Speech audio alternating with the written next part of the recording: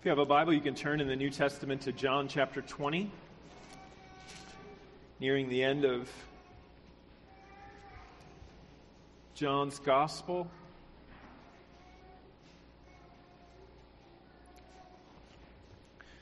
Our New Testament reading will be John 20, verses 11 through 18.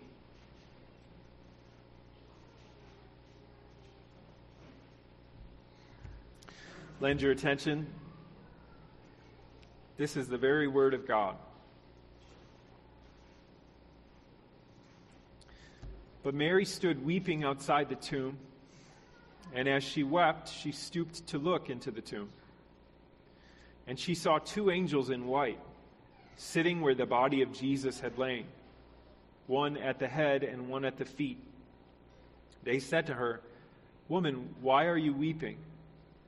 She said to them, "They have taken away my Lord, and I do not know where they have laid him." Having said this, she turned around and saw Jesus standing, but she did not know that it was Jesus. Jesus said to her, "Woman, why are you weeping? Whom are you seeking?" Supposing him to be the gardener, she said to him, "Sir, if you have carried him away, tell me where you have laid him, and I will take him away." Jesus said to her, "Mary." She turned and said to him in Aramaic, "Rabboni," which means teacher. Jesus said to her, "Do not cling to me, for I have not yet ascended to the Father. But go to my brothers and say to them, I am ascending to my Father and your Father, to my God and your God." Mary Magdalene went and announced to the disciples, "I have seen the Lord," and that he had said these things to her. Thus far, the reading of God's holy word.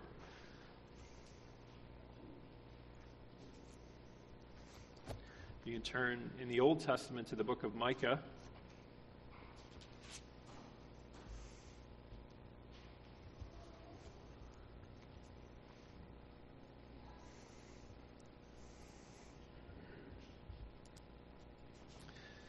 Reading will be chapter 4, verse 9 through chapter 5, verse 1.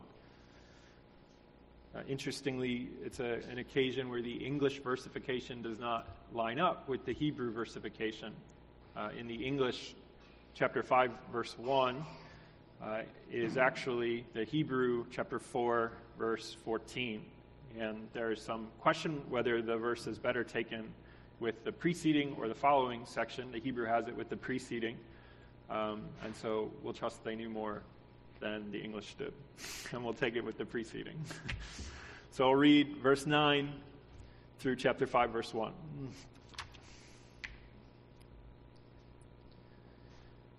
"Now why do you cry aloud? Is there no king in you? Has your counselor perished? That pain seized you like a woman in labor? Writhe and groan, O daughter of Zion, like a woman in labor. For now you shall go out from the city and dwell in the open country. You shall go to Babylon. There you shall be rescued. There the Lord will redeem you from the hand of your enemies. Now many nations are assembled against you, saying, 'Let her be defiled, and let our eyes gaze upon Zion.' But they do not know the thoughts of the Lord. They do not understand his plans, that he has gathered them as sheaves to the threshing floor. Arise and thresh, O daughter of Zion, for I will make your horn iron, and I will make your hoops bronze. And you shall beat in pieces many peoples, and shall devote their gain to the Lord, their wealth to the Lord of the whole earth. Now muster your troops, O daughter of troops. Siege is laid against us. With a rod they shall strike the judge of Israel on the cheek." Thus ends the reading of God's holy word. May he add his blessing to it. I invite you to join me in prayer as we ask the Lord's blessing upon the preaching of his word. Now, Father, no one can understand your word, heavenly things, spiritual things, without your Spirit. For left to ourselves, our natural mind is at enmity with you and your truth, and resists its plainness and its testimony. And so we ask that you would grant to us that life-giving and knowledge-giving, light-giving ministry of the Holy Spirit even now, as your word is read and preached, and that we might derive from this word that blessing which you would distribute, whether it be correction or reproof or encouragement and building up. Whatever it is, Lord, may Christ be exalted. And may you grant us the eyes of faith to see him and the realization of your purposes to bless and for life that you are bringing to pass and will one day make all in all. We pray this and ask this in the name of Jesus Christ our Lord. Amen.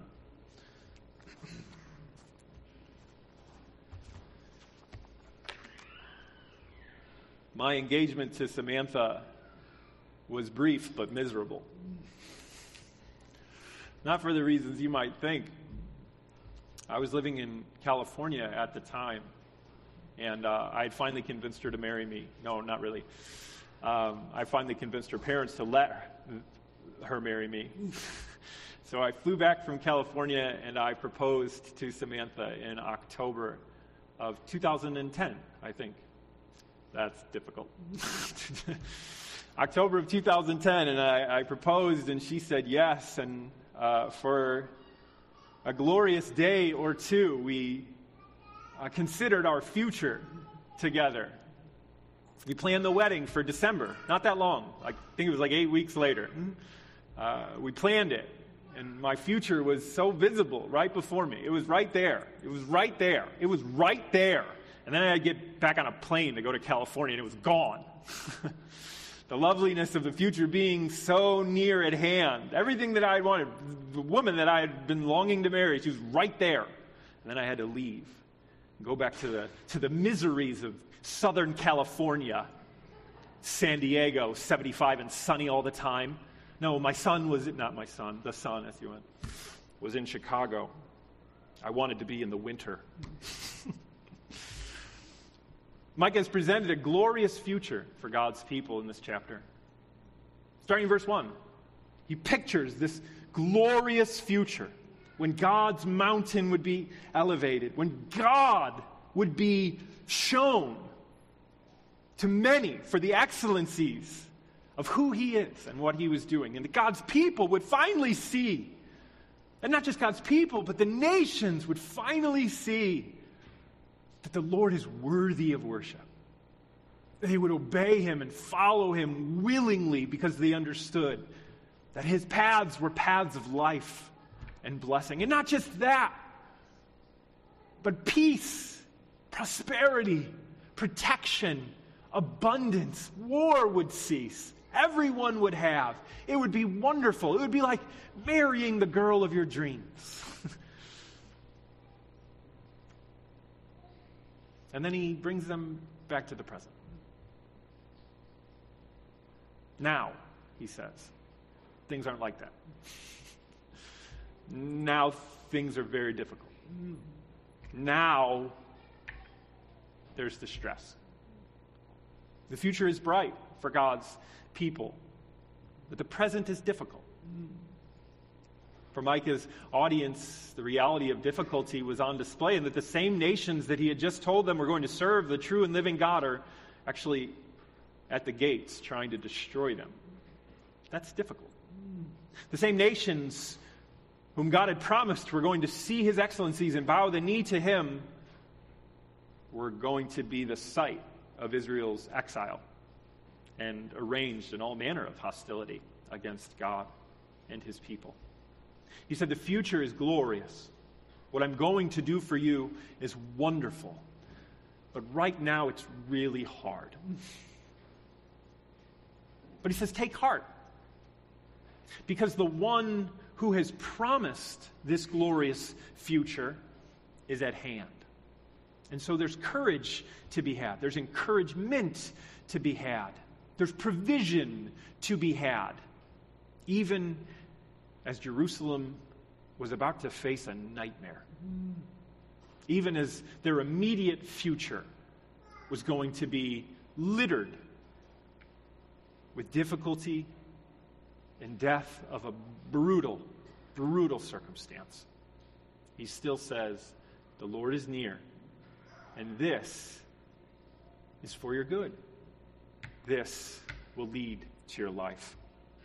And so we can consider the promises, the provision that God supplies to his people in the face of that juxtaposition of the wonder that will be contrasted with the difficulty that is, and the encouragement that we can take until the day that glory is all in all. So we can first look at the promise that victory will come to them through defeat. Look at verses 9 and 10. Now, why do you cry aloud? Is there no king in you? Has your counselor perished? That pain seized you like a woman in labor? Writhe and groan, O daughter of Zion, like a woman in labor. For now you shall go out from the city and dwell in the open country. You shall go to Babylon. There you shall be rescued. There the Lord will redeem you from the hand of your enemies. It's plain that this is a time of great distress. Like his word comes to Jerusalem in the throes of difficulty, right? Now, why do you cry aloud? There's wailing, anguish, pain everywhere around him now. And it's a stunning contrast with verses 1 through 8. In the last days, in the future days, in that day, and then verse 9, now. In fact, you get 3 nows in a row, which is why we included 5:1. You get now in verse 9. You get now in verse 11. And then you get now in 5:1. He's going out of his way to show that it's not yet. But even now, there's encouragement to be had. Even now, there's a provision to take hold of, even though it's in the midst of great difficulty. Micah says, in the last days, in the future, glory, prosperity, peace. In the present, now, distress. The cry of anguish and pain. And we can immediately relate to that. We are in a situation that is remarkably similar to them. That's what John says in 1 John 3. We belong to Christ now. Beloved, we are God's children now. What we will be has not yet appeared. Now, not yet. That's the tension that colors the entire Christian life, isn't it? Now we are God's children. Now we have tasted of the excellencies of Christ. And we think, ooh, but not yet. I wish the future were yet, now, already. But it's not. And it's that tension that opens up between the now and the not yet in which we live our Christian life. Things are not yet whole. We are not yet whole. Continue to contend, flesh and spirit.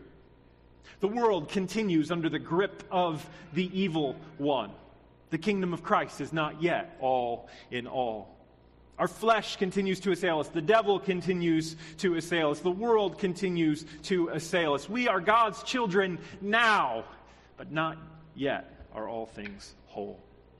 This present distress is our reality just as it was Jerusalem's reality at the time. So where does Micah direct God's people to look in the midst of the now of distress? To their true king, to their true counselor. He asks, is there no king in you? Has your counselor perished? There's probably 2 layers to this question that are going on. Israel was constantly arranging her salvation with earthly kings. We don't do that in the church.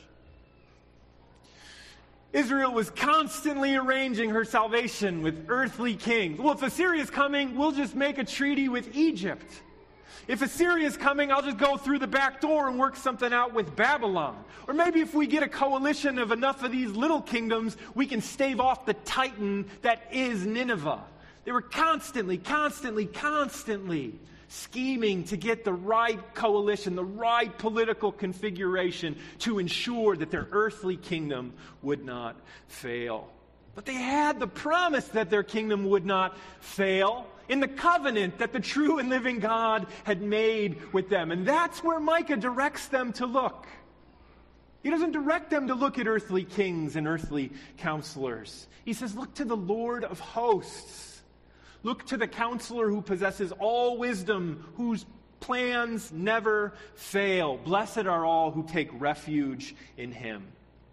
Micah says your confidence is not to be found in kings and coalitions, counselors and armies. Your confidence is in the Lord of hosts, the maker of heaven and earth. Where does my help come from? From the maker of heaven and earth. There is no higher tower. There is no more secure refuge. Flee to him. And for those who flee to him, Micah says, we are not spared pain. For those who flee to Christ, you're not spared pain. Anybody here been spared pain? Anybody here been spared misery? Anybody here been spared the aches of living in a world of woe? No, that's not the mark of having taken refuge in the true and living God. For those who take refuge in the true and living God, they're not spared pain. They're promised that those pains lead to life. They're going to cry out with the rest of Israel as Israel is defeated. But in the Lord, that defeat becomes victory. That cry of anguish becomes the cry of a woman in labor. And that's the image that Micah uses to help God's people understand their distress.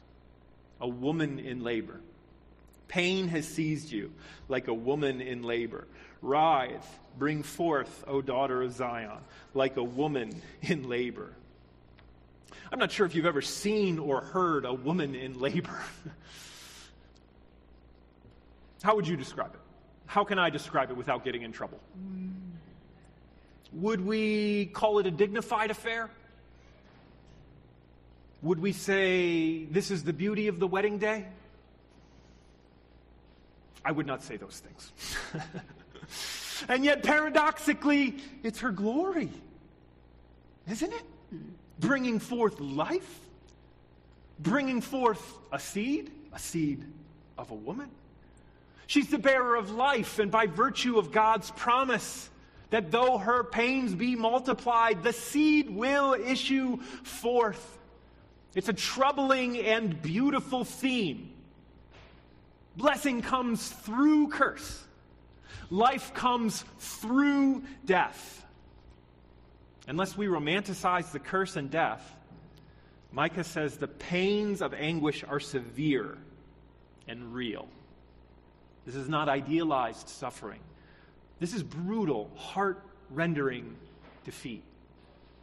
Look at each iteration of pain that he sets forth in verse 10.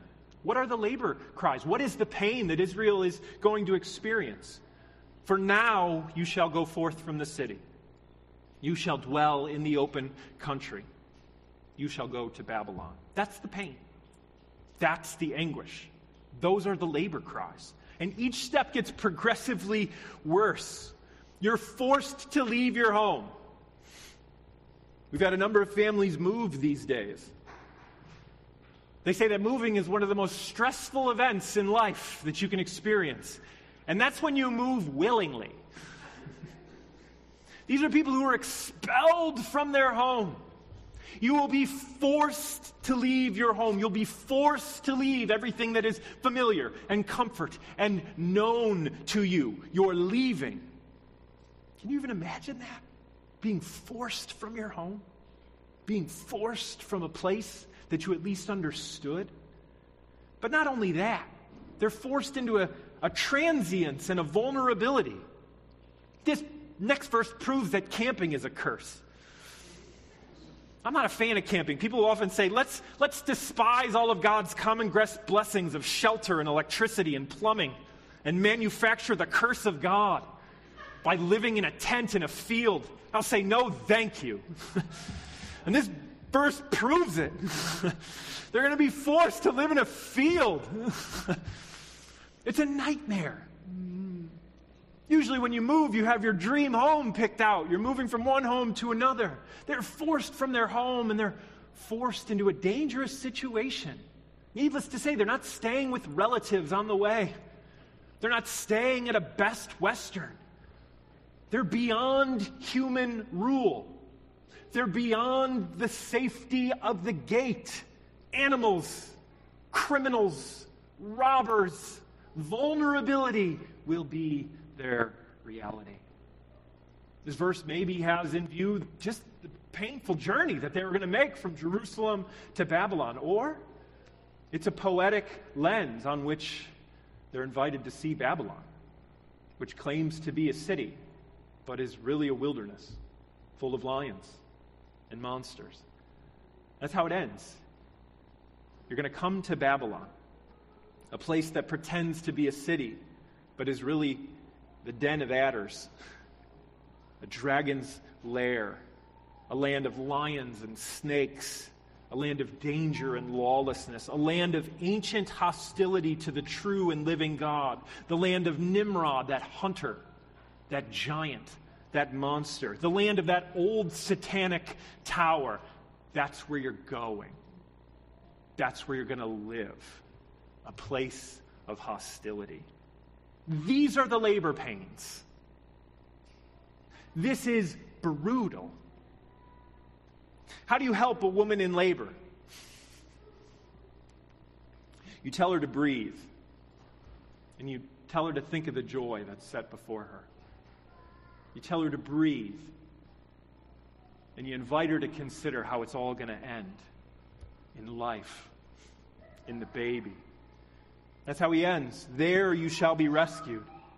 He says it's going to be ugly. The pain is going to be brutal, but it's going to issue forth in life. It's going to issue forth in redemption. It's going to issue forth in an exodus, a new creation, where I reconstitute you as my people, where I marry you in righteousness and truth and steadfast love. From there I shall save you. From there I shall deliver you. But now distress. But it's a distress that does not lead to death. It will bring about life, not because it is naturally good. As we just considered this morning, there's nothing good about exile. There's nothing good about being expelled from your home. There's nothing good about being forced to live in a field. There's nothing good about being forced to live in a place that is at enmity with the true and living God. The reason it issues forth in life is because of the promise of the true and living God. It's because that the maker of heaven and earth has said it will work for good. And this promise has been sealed for us in the blood of Jesus Christ. The book of Hebrews tells us that for the joy set before him, the Lord Jesus Christ endured the cross and the shame. And that was the supreme variation on this theme of blessing through curse, of life through death. For the natural eye sees the cross and considers it and sees and understands no good thing. And yet the eyes of faith see at the cross the true and living God reconciling sinful man unto himself through the all-sufficiency of the Son becoming a curse for us. And thus, this seals unto us every lesser iteration of that theme of our encounter with curse in this world, and the certainty that though it be apparent that curse is going to triumph, this too will yield blessing. For what's the greater gift? What's the greater miracle? Reconciling sinners, enemies, and bringing them to be children? Or making sure that every difficulty that befalls us as children works for our salvation? He did the greater. He's doing the lesser. And we will give him praise for all on the day that we see and understand. Do you groan now? Are you groaning? There's kind of an unexpected blessing in this. Because if you're groaning, there's hope. If you're not groaning, have you seen?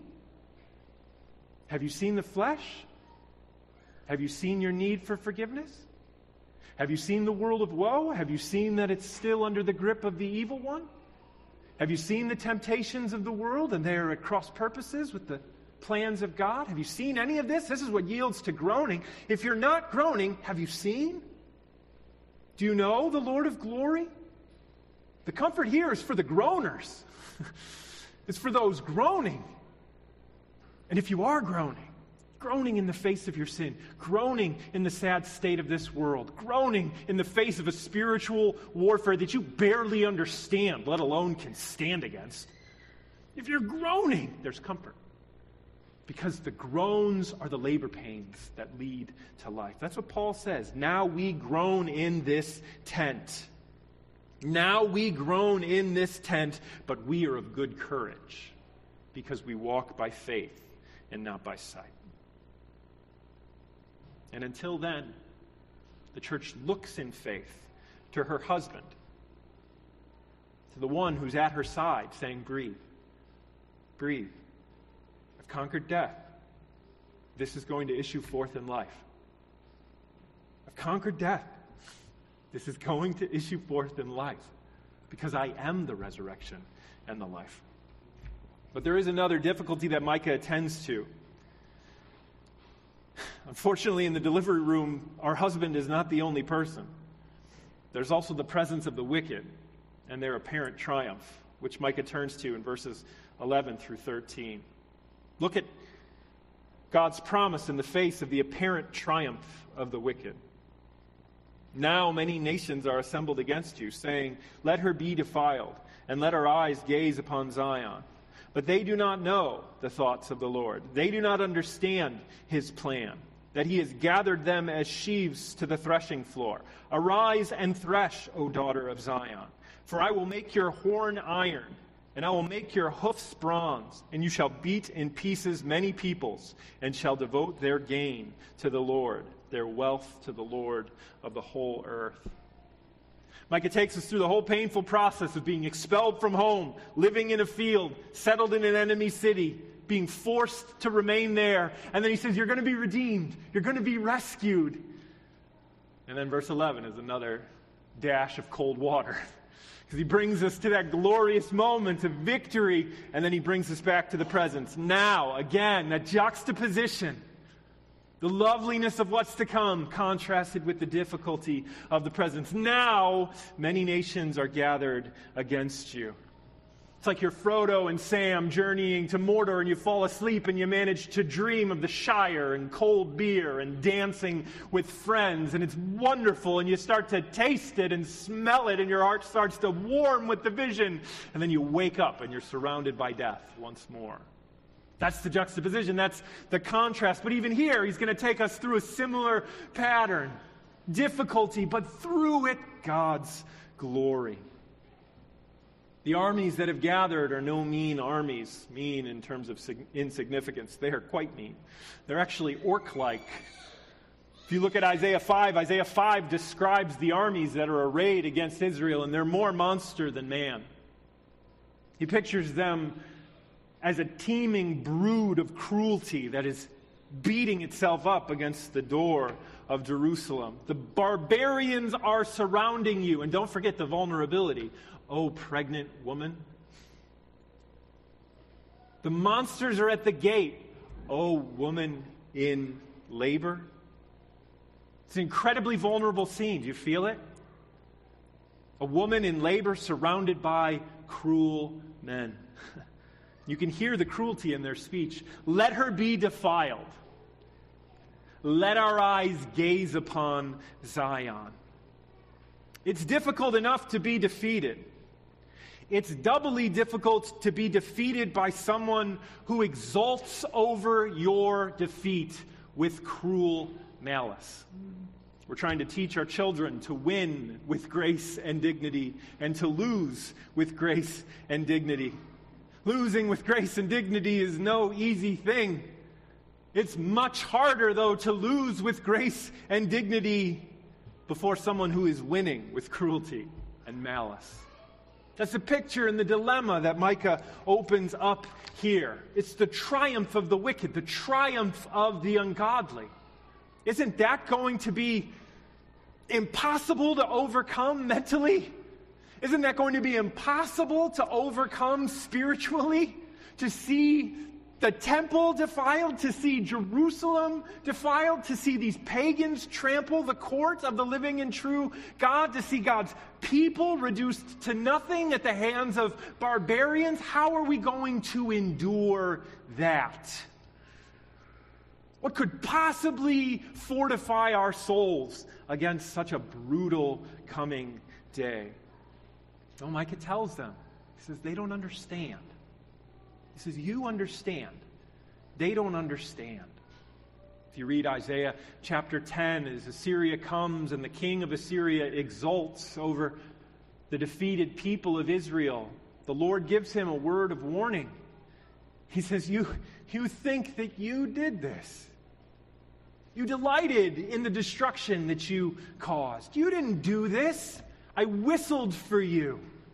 You accomplished my purposes, though you knew it not, and took no pleasure in being my instrument.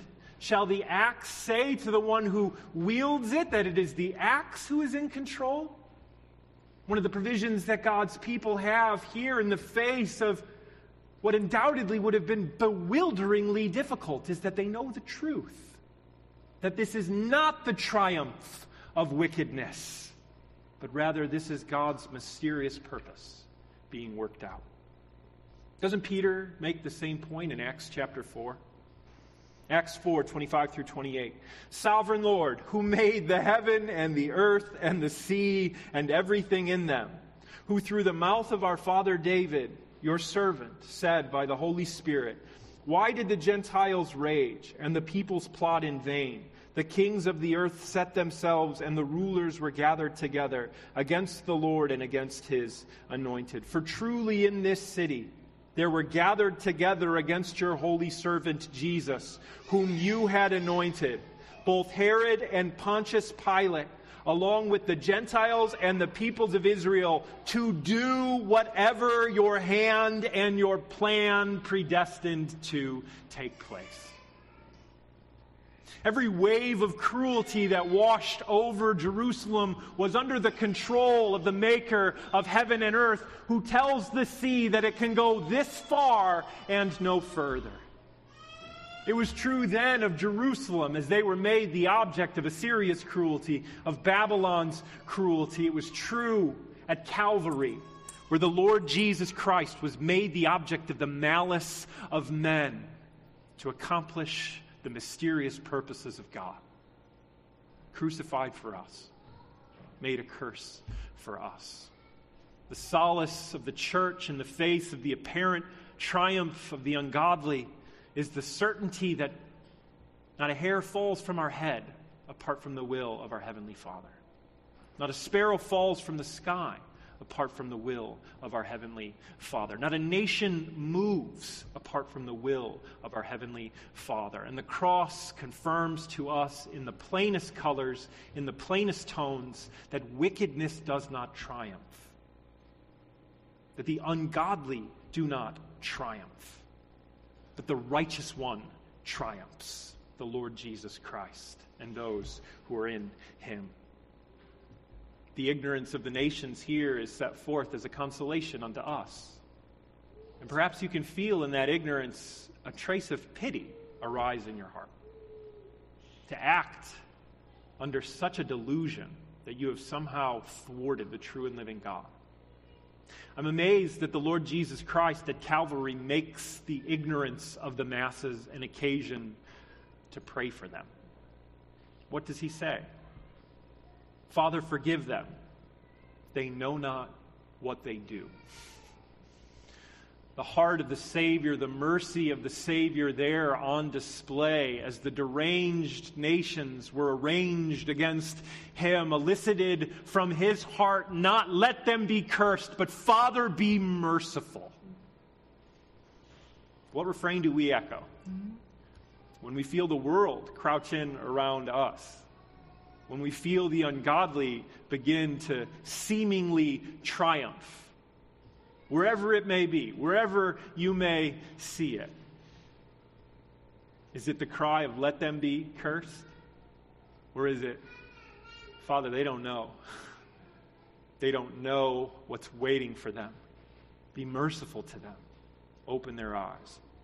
The cry that's opened up to the church as we see the triumph of the righteous one in the face of wicked. The fact that wicked can do nothing save advance God's purposes. The glory that's opened up in that is partly the cry that the church can now make, looking out at the deranged horde and saying, Father, they're not going to win. Be merciful to them. Please plunder their ranks so that more and more are brought to see, just like you brought me to see. Because I was in the midst of the deranged horde railing, crucify him, and then you turned on the lights. The juxtaposition between the nations railing here against Israel and the promise that the nations are going to come and bow the knee to Israel's God invites us to consider that the day of favor is now. Now is the day of favor where the Lord Jesus Christ continues to cry, forgive them, and in whom there is true forgiveness to be had for sinners who didn't dabble in a mild darkness, but drank deeply of it and railed against the light and everything that whiffed of the light. Now is the day of favor to find grace and forgiveness in the Lord Jesus Christ. For the day that Micah here presents,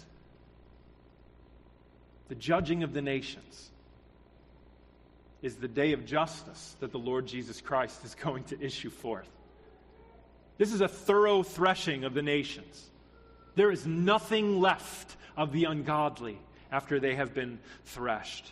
They do not know the thoughts of the Lord. They do not understand his plan, that he has gathered them as sheaves to the threshing floor. Arise and thresh, O daughter of Zion, for I will make your horn iron, and I will make your hoofs bronze. You shall beat in pieces many people, and shall devote their gain to the Lord. The ESV doesn't do a great job here.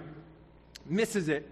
You shall beat in pieces is more accurately, you shall pulverize to dust. There's nothing left. The wind is about to blow this chaff away, such that no wicked remains. And not only is there no wicked left, temptations are removed as well. Their wealth, their riches, which would have been idols, wrought in silver and gold, they're going to be devoted entirely to destruction.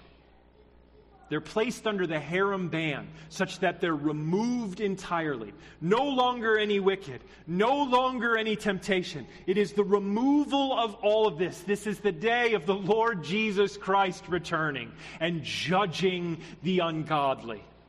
For all those who are outside of the Lord Jesus Christ are going to receive justice. They're going to receive just recompense for what they have done. Every cruel intention of the heart that you've given vent to, every lustful and greedy thought which has driven your hands to work will be made plain on the day of judgment, and every person will receive exactly what their works deserve, unless you're found in the Lord Jesus Christ. For all who take refuge in him are made partakers of his life, are clothed in his righteousness, partake of the choicest blessings of the kingdom of righteousness, forgiveness, life, and peace. Do you know this King? For he is coming back for his bride. But until then, the call to his bride is to resemble her king. That's the last verse. It's a difficult verse. I'm not going to give it the due attention that it deserves because I've gone long, and I apologize. Now muster your troops, O daughter of troops. Siege is laid against you. With a rod they strike the judge of Israel on the cheek. It's not exactly clear what the call is in this passage. But what is clear is that Israel's king is going to be struck. Israel's king is going to be humiliated. That's what the blow to the cheek was. It wasn't really a death-dealing blow. It was a humiliating blow. It was a blow that brought dishonor and shame. Showed that you were impotent to stop the one who was administering the blow. The fulfillment of this took place when Hezekiah was reduced to Jerusalem. Sennacherib came and he laid Judah low. and then he was laid low. It happened to Zedekiah when Nebuchadnezzar came and even destroyed Jerusalem. In both cases, the anointed of the Lord struck on the cheek. A humiliating blow. That much is plain. The true fulfillment of this came when the Lord Jesus Christ was struck. The Lord of glory, the author of life, the true and living God, struck by soldiers, spat upon by dust and ashes, given a crown of thorns, brought low, humiliated, made a public spectacle of for all to see. The King of glory humiliated for us. And so what does he call the community to do in the face of her king being subject to humiliation? He says, band together. The temptation when a leader would have been subject to such degradation would be to what? Flee and find a new leader.